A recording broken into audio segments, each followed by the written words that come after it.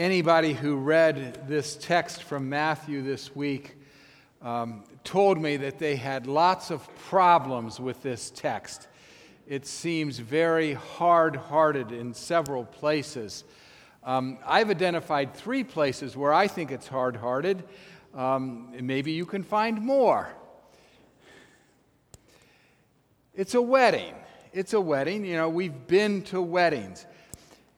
Apparently, how weddings were done in the first century was that when it was time for the bride and groom to marry, the groom would leave his parents' house and go to the house of the bride. And there would be a party at the bride's house, and there might be some haggling over dowry and things like that. The wedding party, the bridesmaids, would gather along the route between the bride's house and the groom's house to light the way and kind of direct the party. So what goes on here is the bridegroom is delayed. He's delayed at the bride's house. The people who are lining the way get tired, they fall asleep. And then finally, the bridegroom and the bride start to walk the route back to the groom's house for the ceremony and the party there. It makes sense. They were asleep. Some didn't have oil to light the way. It was midnight, and there was a problem for the wedding party because some of the bridesmaids didn't do their job. Most of us have been to weddings. I've celebrated a fair share of weddings. It's not uncommon for somebody in the wedding party not to show up for the rehearsal or to be late. Usually when I meet with a couple and they say, "What time should we schedule the rehearsal?" And I say, "I don't care when you schedule it, just schedule it at a time when you know everybody will be present." We don't want to be waiting around for somebody. And usually we end up waiting around for somebody. I'll just use an example. The men might be lined up here, and there might be 2 gaps. And so, you go through the rehearsal, and then when the women leave and partner up with the men, 2 women have to leave by themselves. But we're always assured that, yes, everybody will be here for the wedding. Years ago, I did a wedding where the bride and groom were 2.5 hours late.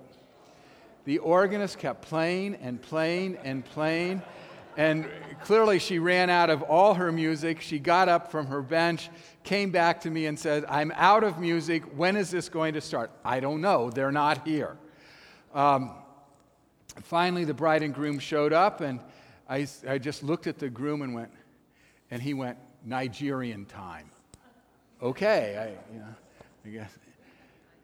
We have that experience in our lives where we've had to wait for someone, and we're not happy with waiting. Maybe we've been on a tour with a bus in Germany or something, and it seems like every morning when we're supposed to be ready to go at 9, this person is never there at 9.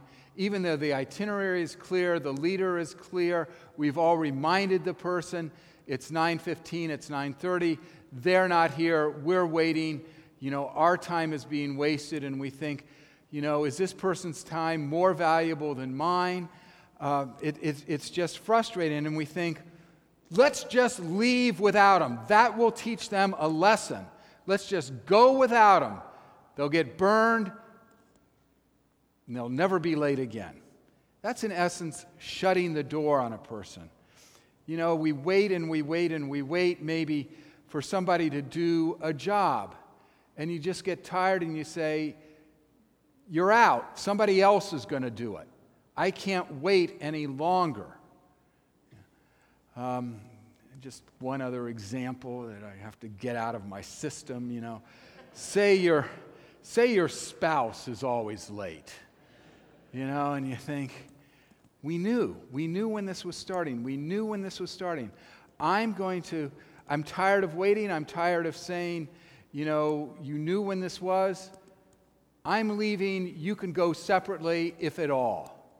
In essence, that's shutting the door. Yeah. One problem people have with this text is shutting the door. Basically saying the train has left the station. The plane has left the terminal.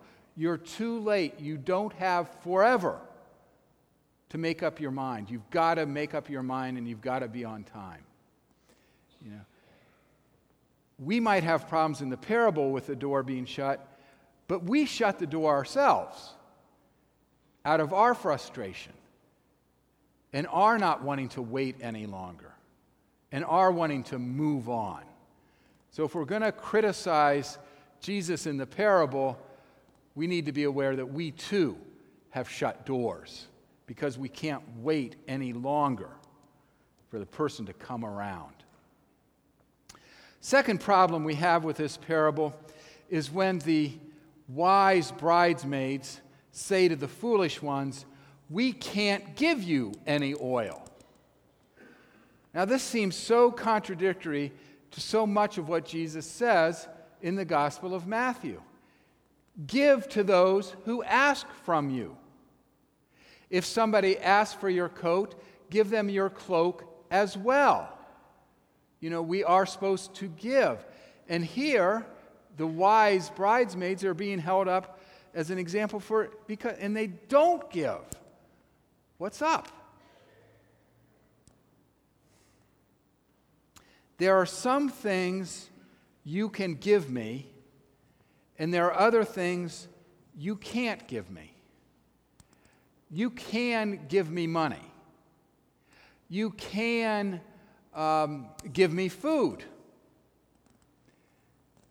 You can give me those things, but say I am in very poor health, and you're healthy. Can you give me your health? You can give me medicine. You might pay doctor bills. But can you give me your health? You can't. It's yours. You just can't give it. You can pray for me, but you can't do my praying for me. You can forgive me, but you can't do my forgiving for me. Only I can do that.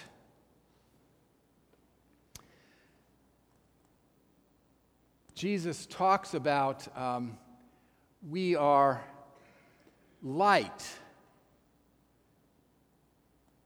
Chris can be light to me, but only I can light my lamp. I have at some point to take responsibility and accountability for my life. I tutor 3 sweet little girls at Hubbard School on Tuesday afternoon. And one of the girls, they're second graders, and one of the girls has really fallen behind already in her reading. And how she tries to deceive me that she can read when she can't is she says to me, "Here's what we're going to do. You're going to read, and then I'll tell you when I'm going to read. So we'll read a story, and I'll follow along with my finger. And when we get to and or the, she'll say, 'Stop, I'm going to read now.' And she'll read and. 'Your turn now.' And that's how we read. I can read, and I can read to her. But there's going to come a time in the 3rd grade proficiency test where she's going to have to read for herself. She's going to have to be accountable. Some of you have been frustrated by me. You've contacted me and said, I need the contact information. I need a phone number or email address for so-and-so. And I'll respond by saying, are you on Realm? Yes. You can look it up yourself. There comes a time where we have to take accountability for our life.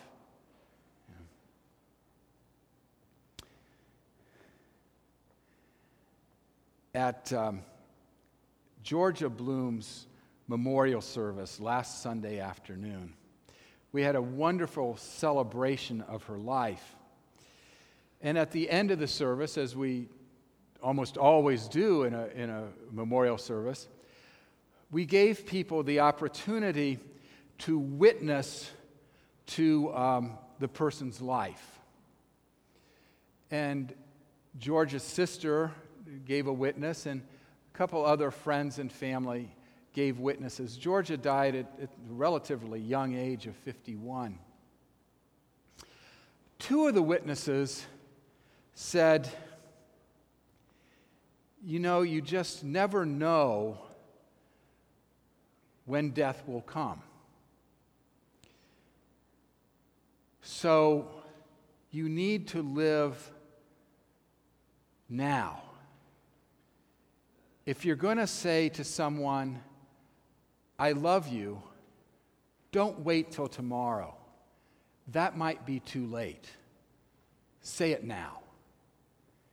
If you need to forgive somebody, don't wait till tomorrow. It could be too late. Do it now. And I thought, they're not giving us hellfire and brimstone. They're not trying to scare us into heaven or scare us into loving God. They were just stating a fact that they have learned about life. That tomorrow is not assured. That sometimes the door is shut. That sometimes the train does leave the station. And we have to do it now.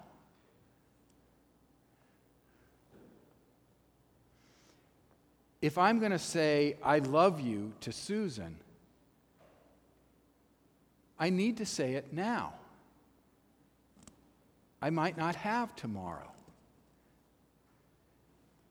And Chris saying that isn't good. Well, it is nice if you say, I love Susan, but it doesn't count because I have to say it. I have to say it.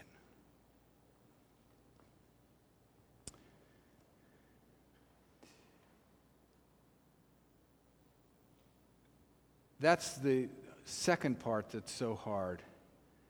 We have to take a responsibility, and we have to realize that tomorrow is not assured.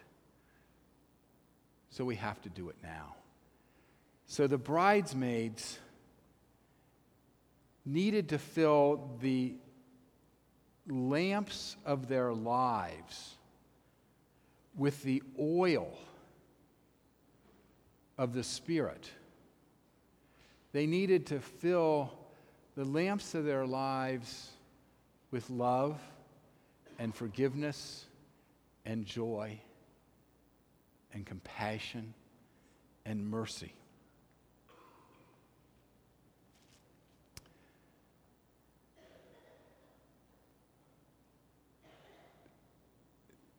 Third problem people have with this parable is the door is shut, and Jesus says to them,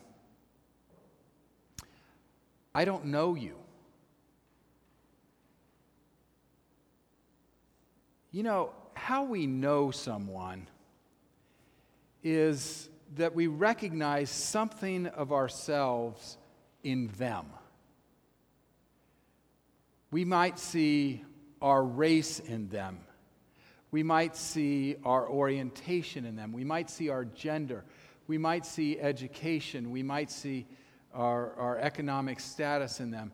We might see our age in them. There's something that we see in the other person that enables us to recognize them.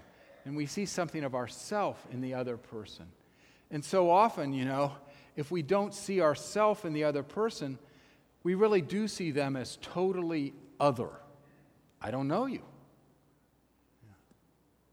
Is it possible that what Jesus is looking for is himself in us? Is it possible that Jesus is looking for his love in us, for his mercy in us, his forgiveness in us, so that when he looks at us, he says, oh, I recognize myself in that person. I know them. Is that possible that Jesus says, I don't know you, because we haven't filled our lives with the things of Jesus? Again, I don't see that as a threat. I see that as just operating the way we operate. Now, it's important to know that Jesus says the door is shut. It's not locked. It's shut. You can reopen a shut door. It's very hard to open a locked door. And Jesus says the door is shut, which means there's always hope that it's going to be reopened, that there's always hope of redemption and mercy. Jesus doesn't lock the door. It's shut, but Jesus opens it to see himself in us. This parable is about how we wait. How we wait for Jesus. The church in the early days was wrestling with, Jesus was supposed to come back in our lifetime. He hasn't come back. What do we do? How do we wait? Well, this parable is about how do we wait? We wait by filling our lives and filling our lamps with the things of Jesus. Jesus said we are to be light. We are to light our lamp. And we have to light our lamp. I have to light my lamp. You have to light your lamp. I have to fill my life with the things of Jesus. You need to fill your life with the things of Jesus. How do we wait?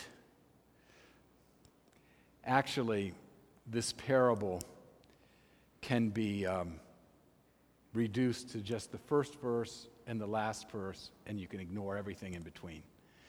I told Barb that after all of her hours of learning the story. I said, Barb, you don't really even need to do it, just the last verse and the first verse. That's all you need to do. Thanks, John, for telling me that now. The kingdom of heaven is like, last verse, stay awake, for you don't know the hour or the time. The kingdom of heaven is like, stay awake. Live in the moment. Live now. Don't wait till tomorrow. Live now to show works of love, to forgive, to use words of love and mercy. Do it now. Live in the moment. This parable really isn't about the future. It's about today.